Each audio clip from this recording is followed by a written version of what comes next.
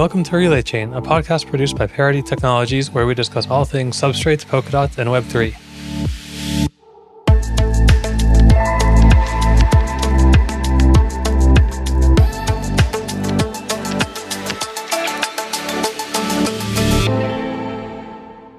Today on Relay Chain, we have Alon Brenzlikoffer from Encointer and Supercomputing Systems. Can you give yourself an introduction, Alon? Yeah, sure. Thanks for having me here. I'm department head of decentralized systems at Supercomputing Systems, where we focus on, let's say, blockchain, especially in the energy sector, but not only. And I'm also the founder of Encointer.org. And I'm happy to talk about these two activities today. So can you give a brief introduction to Encointer, because you just put out a really quick demo online? Yeah, okay. So the goal of Encointer is to give a basic income in cryptocurrency to all humans. By doing that, also giving them a digital ID. So we actually need both. The project actually came up because I wasn't very happy with what I saw in this field. It was always like some early adopter bonus and deflationary monetary system and all, where I just realized that it's not how I would imagine a revolutionary monetary system. Because, at least not if you have a more social goal. And on the technical side, I wasn't very happy with especially proof of work and its wastefulness with energy. So I kind of looked at everything that was there and how I thought it could be done differently, and that's now Encointer. So yeah, that's the basic idea. And if we want to give a basic income to every human, there's a few problems we need to solve at first. And one is we only want to give this income to humans, and we also want to be sure that every human gets the income exactly once and not several times. When I thought about this problem, I was chatting on forums and nothing really convinced me until one day there was this idea of a person can only be in one place at one time, and why not leverage this to make sure a person can only get one ID. And that's how this whole ceremony idea came up,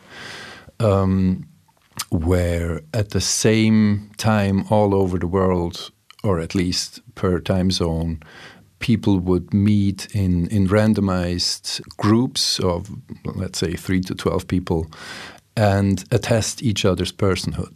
So they just meet, and if you have a human opposite, you always know it's a human, so you can attest that. You don't need to know the name or whatever. You don't need to know anything about this person, but you can be sure it's a person. And these key signing parties were at the core of the idea of Encointer. Yeah, so there's a lot of pieces there. There's the identity, the universal basic income, the blockchain part. Just to go back to the universal basic income as kind of a response to the sort of VC model of cryptocurrency where the early adopters get a huge percentage. What was your motivation there? And how do you model universal basic income differently, so that the people who join later can still get fair benefits? Okay. So the way the basic income works is you have these ceremonies every 41 days. Well, this number is completely arbitrary, but it's just something, an odd number, so that it's not always the same day of the month or something like that, or the same day of the week. So at every ceremony, you have the chance to participate. And if you participate, then you get money issued on your account in return. So let's, for simplicity, say it's one Encointer that you get for every ceremony. Now, the token design with this rule is actually that it's inflationary, and it's inflationary to the rate of adoption of nCointer, because if you have more people joining, then more money will be issued. So this way, we can make sure that that there's no bonus for the first ones who are there, because you always get one coin, and there's no reason because the money supply is not capped. It's scarce in the sense of you know the rules of money supply, but the monetary base only grows with adoption. Well, on one hand, that's a kind of a stupid idea because it won't make me rich. But that's kind of by design. And the question there is how will this currency gain value, of course, because it is very inflationary in the sense of nominal, because every month there will be a new issuance, but that inflation is actually linear. So if the population of users stays the same, then you have a linear inflation, and the relative inflation rate will go down over time. Yeah, so it has value in the sense that there's an actual human being that can account for it. Well, I'm not sure if that's enough to give this currency value, or well, most probably it's not. I think the value will come from its usefulness, because other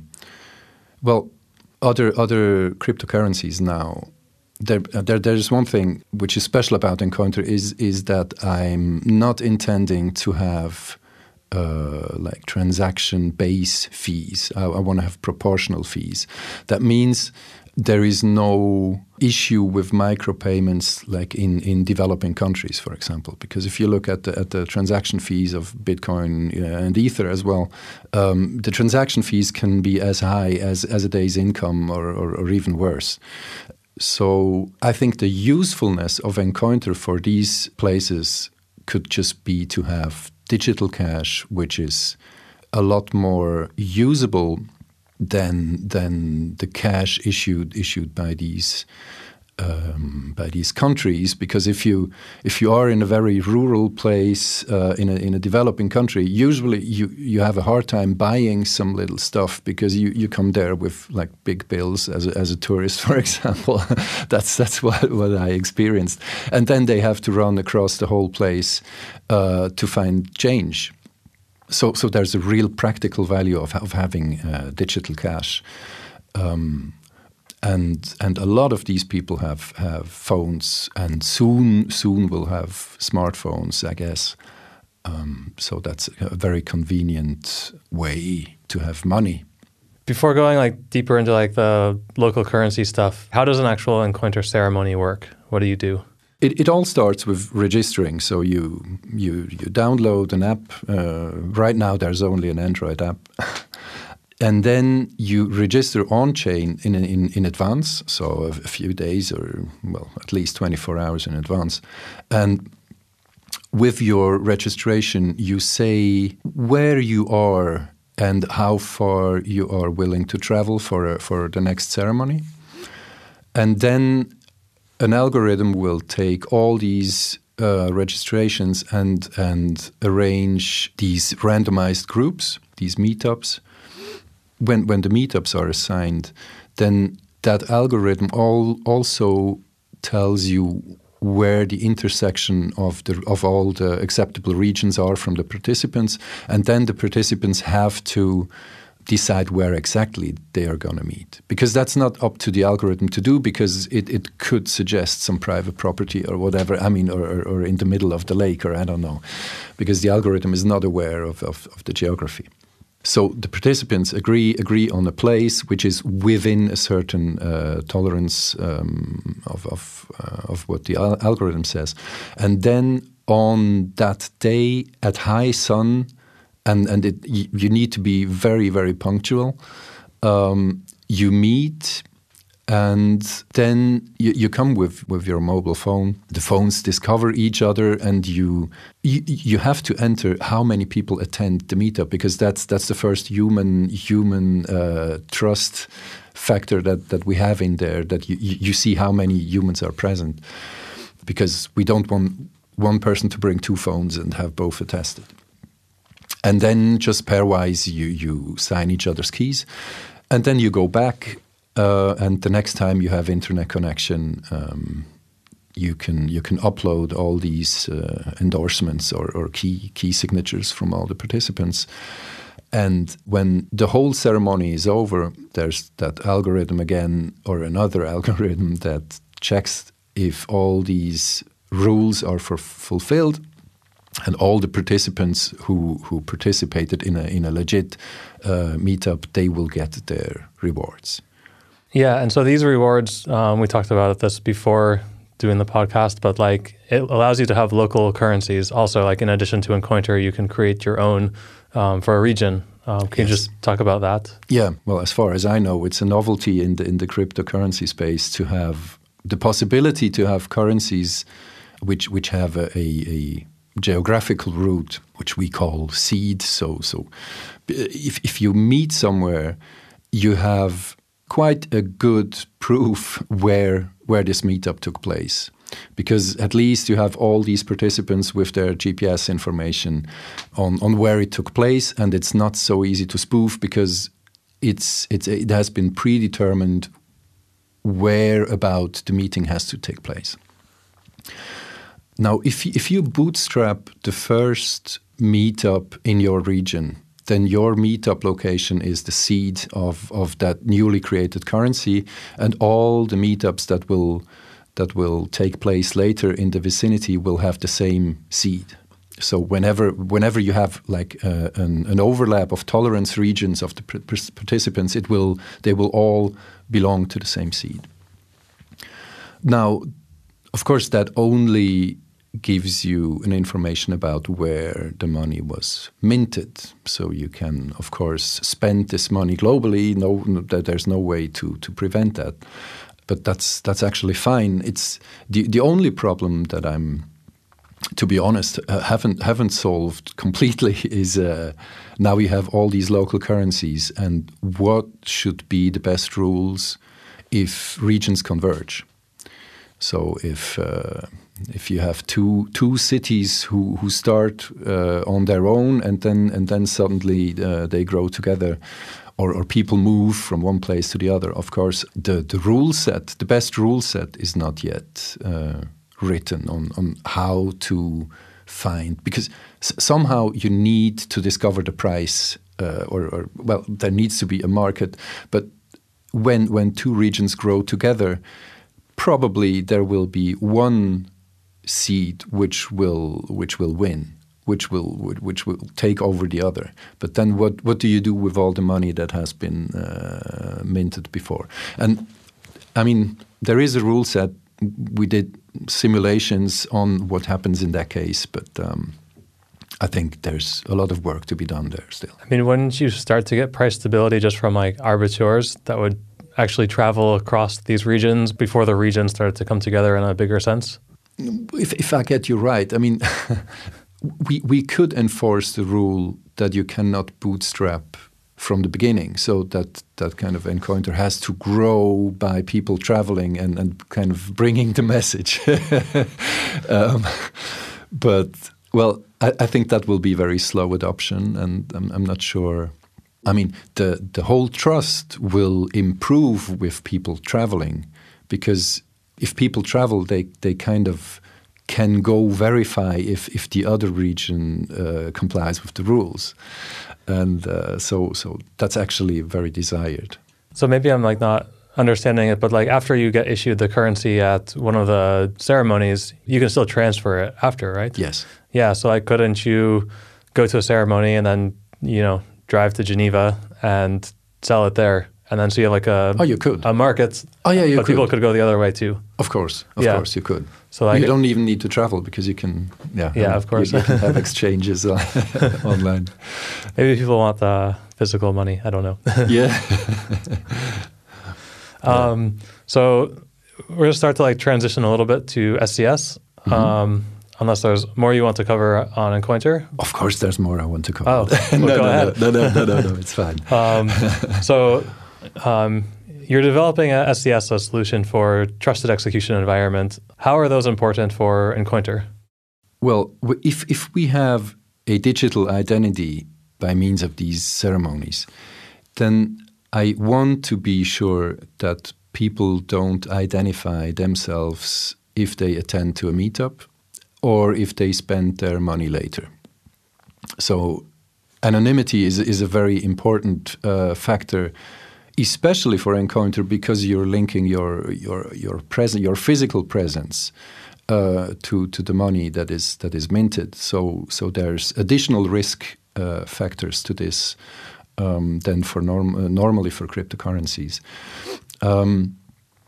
and even worse because in order to be sure that a person only maintains one identity, and Encounter has kind of a rating system on the identity. So if from the last 3 ceremonies you attended to 3 of them, then everyone can be sure that you don't maintain 2 identities, like alternating at each of these ceremonies. So your identity gets stronger and stronger the more you participate, and there is more profiling that can be done on you during that time. So by using the same address? Yes.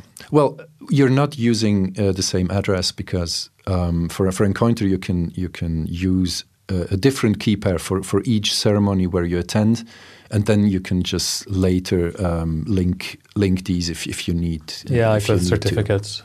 Yeah. So we have a need for privacy also for spending the coins. So that's how this whole trusted execution idea came in, because I looked into like zero knowledge proofs, like Zcash does it, or ring signatures, and like Monero, and they all come at a price, and well, what we approach comes at the price as well.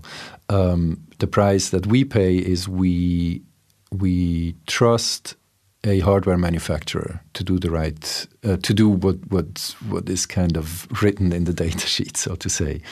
So in our case, that's Intel SGX, and Intel can attest that a software is indeed running in a trusted execution environment. And well, maybe I should introduce what trusted execution environments are, because I think it's not yet common knowledge. Yeah, I think we could probably do like a whole episode just on that. Probably, but well, I'll try to do it in very simple terms. We are very used to the fact that whoever is administrator on a machine has full access to all the data in memory, on the disk, wherever, and can change this data and can change what programs are running. And if we have cloud systems, for example, which we trust, then we still trust the administrators of these cloud systems because they have full access as well. Now, what trusted execution environments do is they isolate certain processes in an enclave, which has its kind of private memory, which is encrypted. So from the operating system side, it's opaque. You don't see what is done in there, and that's ensured by hardware. And now that means you can do confidential processing in this enclave, and you also have a guarantee of integrity, because that hardware also tells you what the hash is of the binary which is running in this enclave. So you can cross-check with let's say an open source repository which can be built in a deterministic way. So you can check that the hash of the binary indeed in the end is the same which is running on the enclave. And now the missing bit is the remote attestation, because I could, if I'm a cloud provider, I could just tell you, yeah, I'm running SGX. Believe me, I can't see what you're doing, but that's not very convincing. So what Intel does is they have this attestation service that you can challenge an enclave and get a report from a quote from the enclave, which you can send to Intel, and they attest with their signature that the hardware is genuine, and they attest the hash of the binary which is running in that enclave. And now if this enclave can maintain its own key pairs, then you can talk to this enclave and be sure that the administrator of the machine cannot change anything or see anything. Yeah, it's like the way I understand this, and you should correct me where I go wrong, but like even if you're keeping all of your information on disk encrypted, which you should, when you bring it into memory, you're going to decrypt it. And so you have decrypted information in memory. And the operating system, so other programs shouldn't have access to this, but the operating system does. Yes, and so exactly. The person who controls the operating system can get access to the information in memory, and this is just getting passed over the bus into the CPU. And in SGX, you're actually just copying encrypted information into memory and then sending this encrypted information to the SGX, and it's being decrypted in the actual processor, operated on, re-encrypted, and sent back to memory. Absolutely. I mean, it's not only the administrator which we don't trust, because if an administrator has access, then all the malware which can get privilege can do the same. So that's the actual, or probably the bigger threat even. Right. Yeah. Okay. So then the question comes like, why should we trust Intel with the attestation? Yeah. I mean, that's a very valid question. And I mean, we have to trust the manufacturer, but at least we should have transparency on the hardware design. And that's what Intel doesn't offer. So we actually not only trust Intel that they give correct attestations, but we also trust them with like their hidden design, which they don't open for like scientific auditing. So the second problem is something where I hope we will see different solutions in the future, like for example Keystone, which is an open source T design, which doesn't exist in hardware as of yet. I don't know exactly where they are, but I hope that initiatives like this will sprout and also give us remote attestation. Yeah, I mean we're already trusting Intel a lot. Right, like no SGX or SGX. So I mean, it's the same with zero knowledge proofs. I mean, if you compute zero knowledge proofs on an Intel CPU, you already trust Intel, right? Because if there's a backdoor, there's a backdoor, and yeah. Yeah. Okay. So if we just take it for granted that we trust Intel here, and that TEs provide an advantage in privacy or confidentiality, so can you talk about substrate TE and yes. what that is? So now that we have T's as a tool, how can we apply this to blockchain? There are different ways how you could do that. You could run your entire node inside a T, or you could use the T just as a wallet, for example. So as a key store. The way we thought it makes the most sense is to use the T as a trusted off-chain computer. So what we do is we take a smart contract or a business logic off the chain and put this code into a T, and then we just make sure the whole chain of trust is ensured. So how this works is you may have a machine which features SGX and you want to be a Substrate worker. What you do is you register on the Substrate chain and you supply an attestation from Intel. So if you do so, you need to get a license with Intel, but at least the users don't have to. So only the ones who run the worker have to. Then the chain, the Substrate chain, can verify the attestation by Intel. And if you qualify, then you are registered with your signing key. And then from then on, you have a public register of a worker, and the user can come and say, "Okay, I wanna perform this task on that worker," and can then ask the worker for its shielding key. And well, now now it gets a little tricky. So because we want to send requests to the chain, so we do indirect invocations in order to order transactions. So if you want to call some smart contract, you write the call and you encrypt it with a shielding key because we don't want anyone else to know what the call is about. You send that encrypted call to the chain, to the substrate chain, which then forwards it to all the workers. The workers can then decrypt the request because they own the shielding key, and then they process whatever state transition function you have defined previously. Then once the request has been processed, the worker writes a receipt back to the chain, which says the request with hash such and such has been processed.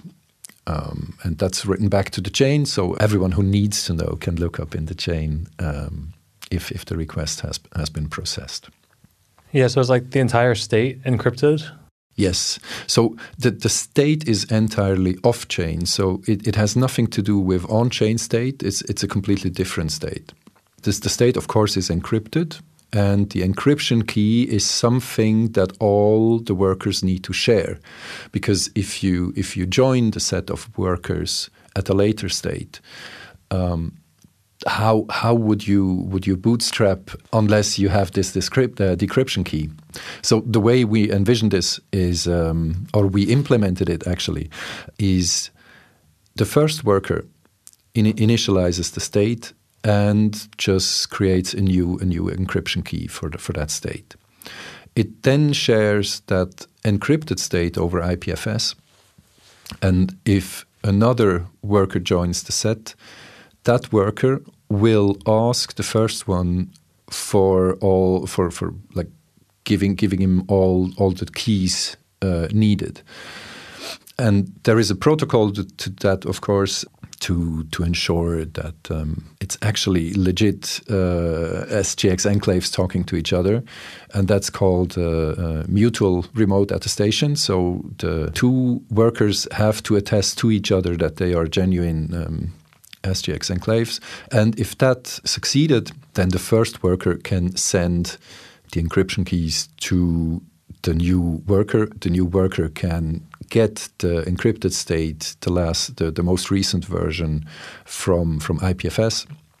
And the way this works is with every receipt a worker writes on-chain, you also send the IPFS hash of the latest state.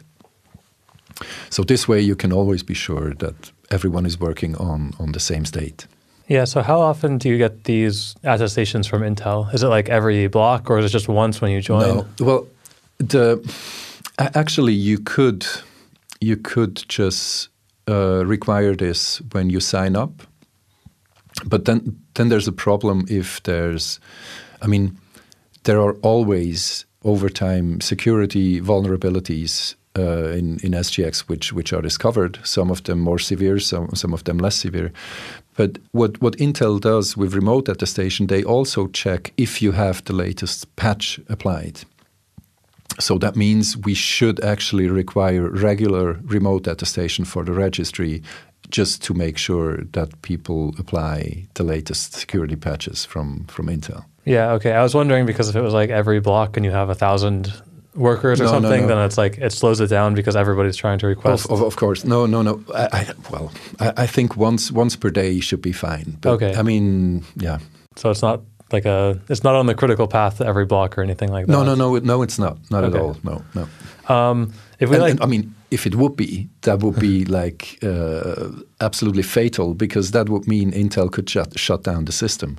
Yeah, right. By just rejecting attestations. And that's why I think the combination of blockchain and trusted execution is actually a very good synergy, because if Intel rejects to attest someone, because they always know who is asking for an attestation, and they could just ban you. But if we have a blockchain, then at least we have a remote attestation, maybe not a very recent one, we are not. We can continue working with the system with, let's say, reasonable trust for a while, even if Intel bans that worker. Yeah, enough to get a new worker or something. That probably wouldn't help, because if you wanna run the thing in production mode, then you need a commercial license with Intel, and you can only get that as a legal entity, and so it's kind of, I would say, low entry, but still there's some paperwork to do. So you cannot just come up with a new worker and be a new identity for Intel. That doesn't work. Sure. So yeah, if we back up onto the just blockchain and SGX thing more in general, like you mentioned in one of your presentations that this helps solve confidentiality, scalability, and interoperability. Yeah. Can you talk about the target user base and who would be using this, and then how this helps? Yeah. Maybe first, so far we only talked about confidentiality. So I think that is interesting for enterprise use cases which have to comply with GDPR, or which don't want to share their company secrets, processes, data, whatever. Of course, I'm not a lawyer. I cannot guarantee that with Substrate you absolutely comply with GDPR. But I mean, what we give you is that you store no personal information on chain. So you can do things like you can implement a right to erasure within your enclave. So that's kind of the target. Apart from Encounter, I think it will be businesses who have to comply with GDPR and such, which will be interested in this solution. But then there's also scalability, and that's work to be done in the future, because as I said before, we have indirect invocation right now, so you always have to send your request to the blockchain, which will then forward the request to the worker, which will then in return write a receipt to the chain. So that's not a very efficient way to do it, because you need several on-chain transactions for just one request. The way we could also do it is by direct invocation. So that means that we only use the blockchain as a registry for workers. And then you can talk to the workers directly. However, the problem that we need to solve there is the ordering of transactions. So there is a little bit of centralization there, because we need to, well, either we have an entire consensus system there, and then we can go to the blockchain in the first place, or we just sacrifice a little bit of decentralization by just saying we have somehow round robin rule for the workers to process requests, and then you just talk directly to these workers. Yeah, so you see a Substrate TEE chain being run as a generalized chain, or everybody can put their application on it, or would you see more you have an application that wants to use this, and so you'd integrate as this Substrate TEE off-chain worker part into your own chain? I think Substrate will more be just a platform or a tool that projects can use to build on. I don't think there will be kind of the public Substrate chain where all the enclaves register. I think it makes a lot more sense that you do that per use case. Yeah. Because anyway, with Polkadot, you have the root of trust of the relay chain, so there is no point in focusing on a single Substrate chain, because that would just limit scalability. Yeah, so it's a tool that you can integrate into other chains. Of course. Well. I mean, basically, it's just one custom module to a Substrate chain. Oh, okay. Yeah. We don't need to go into the very details. We needed to patch some things in Substrate to get the host calls in order to verify the Intel attestations, because that's not something which is already supported by all these libraries. Right. But I mean, Substrate is getting more and more generic, and I think in a few weeks or months it will be a plain Substrate with just custom modules. Yeah, it's really getting close to that. Yeah. So you mentioned in the same presentation this trade-off between integrity and confidentiality, that like as the number of nodes goes up, the confidentiality decreases because there's a risk of somebody leaking the keys, but the integrity goes up because of what most people in blockchain already know, that you have more copies. Like, how do you look at that trade-off? Well, in the end, what we would like to have is a diversification of T's. So, but that is more a mitigation for integrity. If we have different technologies all running the same state transition function, then the integrity is improved, because if one of the T implementations is flawed, then it will be outvoted by the other ones. However, this is actually even worse for confidentiality, because you have 3 implementations and you only need one of them to have a vulnerability in order to leak the state. So I think in the end it's up to the very use case to decide if you want to focus on just one technology of T's, or if you want to diversify, or I think that's not a decision for us to take. We can just provide a tool that lets you like move your focus in that regard. Yeah, but that fits into like the modularization of Substrate, and that like you can, if Substrate TE is like a module that you can just plug in, then you get those options, and like that's the goal. That's the goal. It should be just kind of something you can plug in, and that's also. I mean, even for Substrate, there's now these Ink smart contracts, and we did a little proof of concept, and we could very well run these Ink contracts in our enclave. So actually, the decision by a project can be, well, okay, let's start with like usual Ink contracts, and then once we're done, we think they work how they should, then we can just instantiate that contract in Substrate T, and you get kind of plug in confidentiality. What changes like at the coding level when you're programming for SGX or TEE? Because like most people, when they're programming, they're not really thinking of like what's the processor actually doing. Like how do you have to change your paradigm in order to do that? Well, of course, it's a bit more challenging in the sense of you need to be very aware of what you're doing and what can happen if a program panics, or if like something unforeseen happens.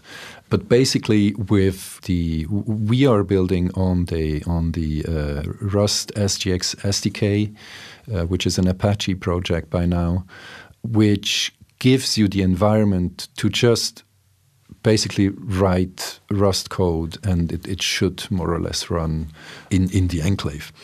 The difficult thing there is that you have no standard library at your disposal, or at least not the standard library. So there's a replacement for that by that SDK. So not all the Rust libraries will just work out of the box. Okay. So that's kind of, I think that's what we wasted most time on in the process. Replacing the standard library stuff. Yeah. And kind of upstream pull requests and Okay. So like what's the current state of Substrate TE, and then like what's next on your roadmap? The current state is we have an implementation of private token transactions. So we instantiated the very standard balances module from Substrate inside Substrate T, and we have an example which you can try out in a Docker container. You can just try it out yourself, even if you don't have an SGX hardware. You can just run it in software mode. And this example just shows how you could have a confidential ledger with balances that you can transfer at will from one account to the other. The next step will be that to link on-chain state with off-chain state. Because right now, with what we have now, you have no possibility to have a trusted read of on-chain state. You could, of course, have some call out of the enclave, some RPC call to just query the state, but you have no no guarantee whatsoever if you are told the truth. And the next step is to verify inclusion proofs, to have read proofs. Substrate has already implemented all of this in their Light client, and all we have to do is actually instantiate that Light client inside an enclave and just do queries as if an entire Light client would be running in the enclave, and then we have trusted access to chain state and to inclusion proofs, and Yeah. Is there anything else you want to add to Substrate TE or Encointer? No, I think we covered the most important things. All right. Where should people go look up to get more information? Of course. Well, it's all on GitHub. You can go to encointer.org. There's a few blogs on how we envision like the whole economy to work, how we envision this to change the way development aid could be applied, and what it does to like the whole digital identity sphere. So I think that's a good place to go. And Substrate, you can just find that on GitHub and play with the Docker demos, and we're always open for feedback. All right, great. We'll put some links in the notes. Thanks for coming on, Alon.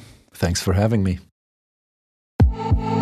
Thanks for listening to Relay Chain. We'd love to keep in touch. Follow us on Twitter at RelayChain or email podcast@parity.io. Our team at Parity includes some of the leading peer-to-peer networking developers, consensus algorithm inventors, blockchain innovators, and Rust developers. If you want to learn more about our work or want to work with us, visit our website at parity.io and sign up for our newsletter at parity.io/newsletter.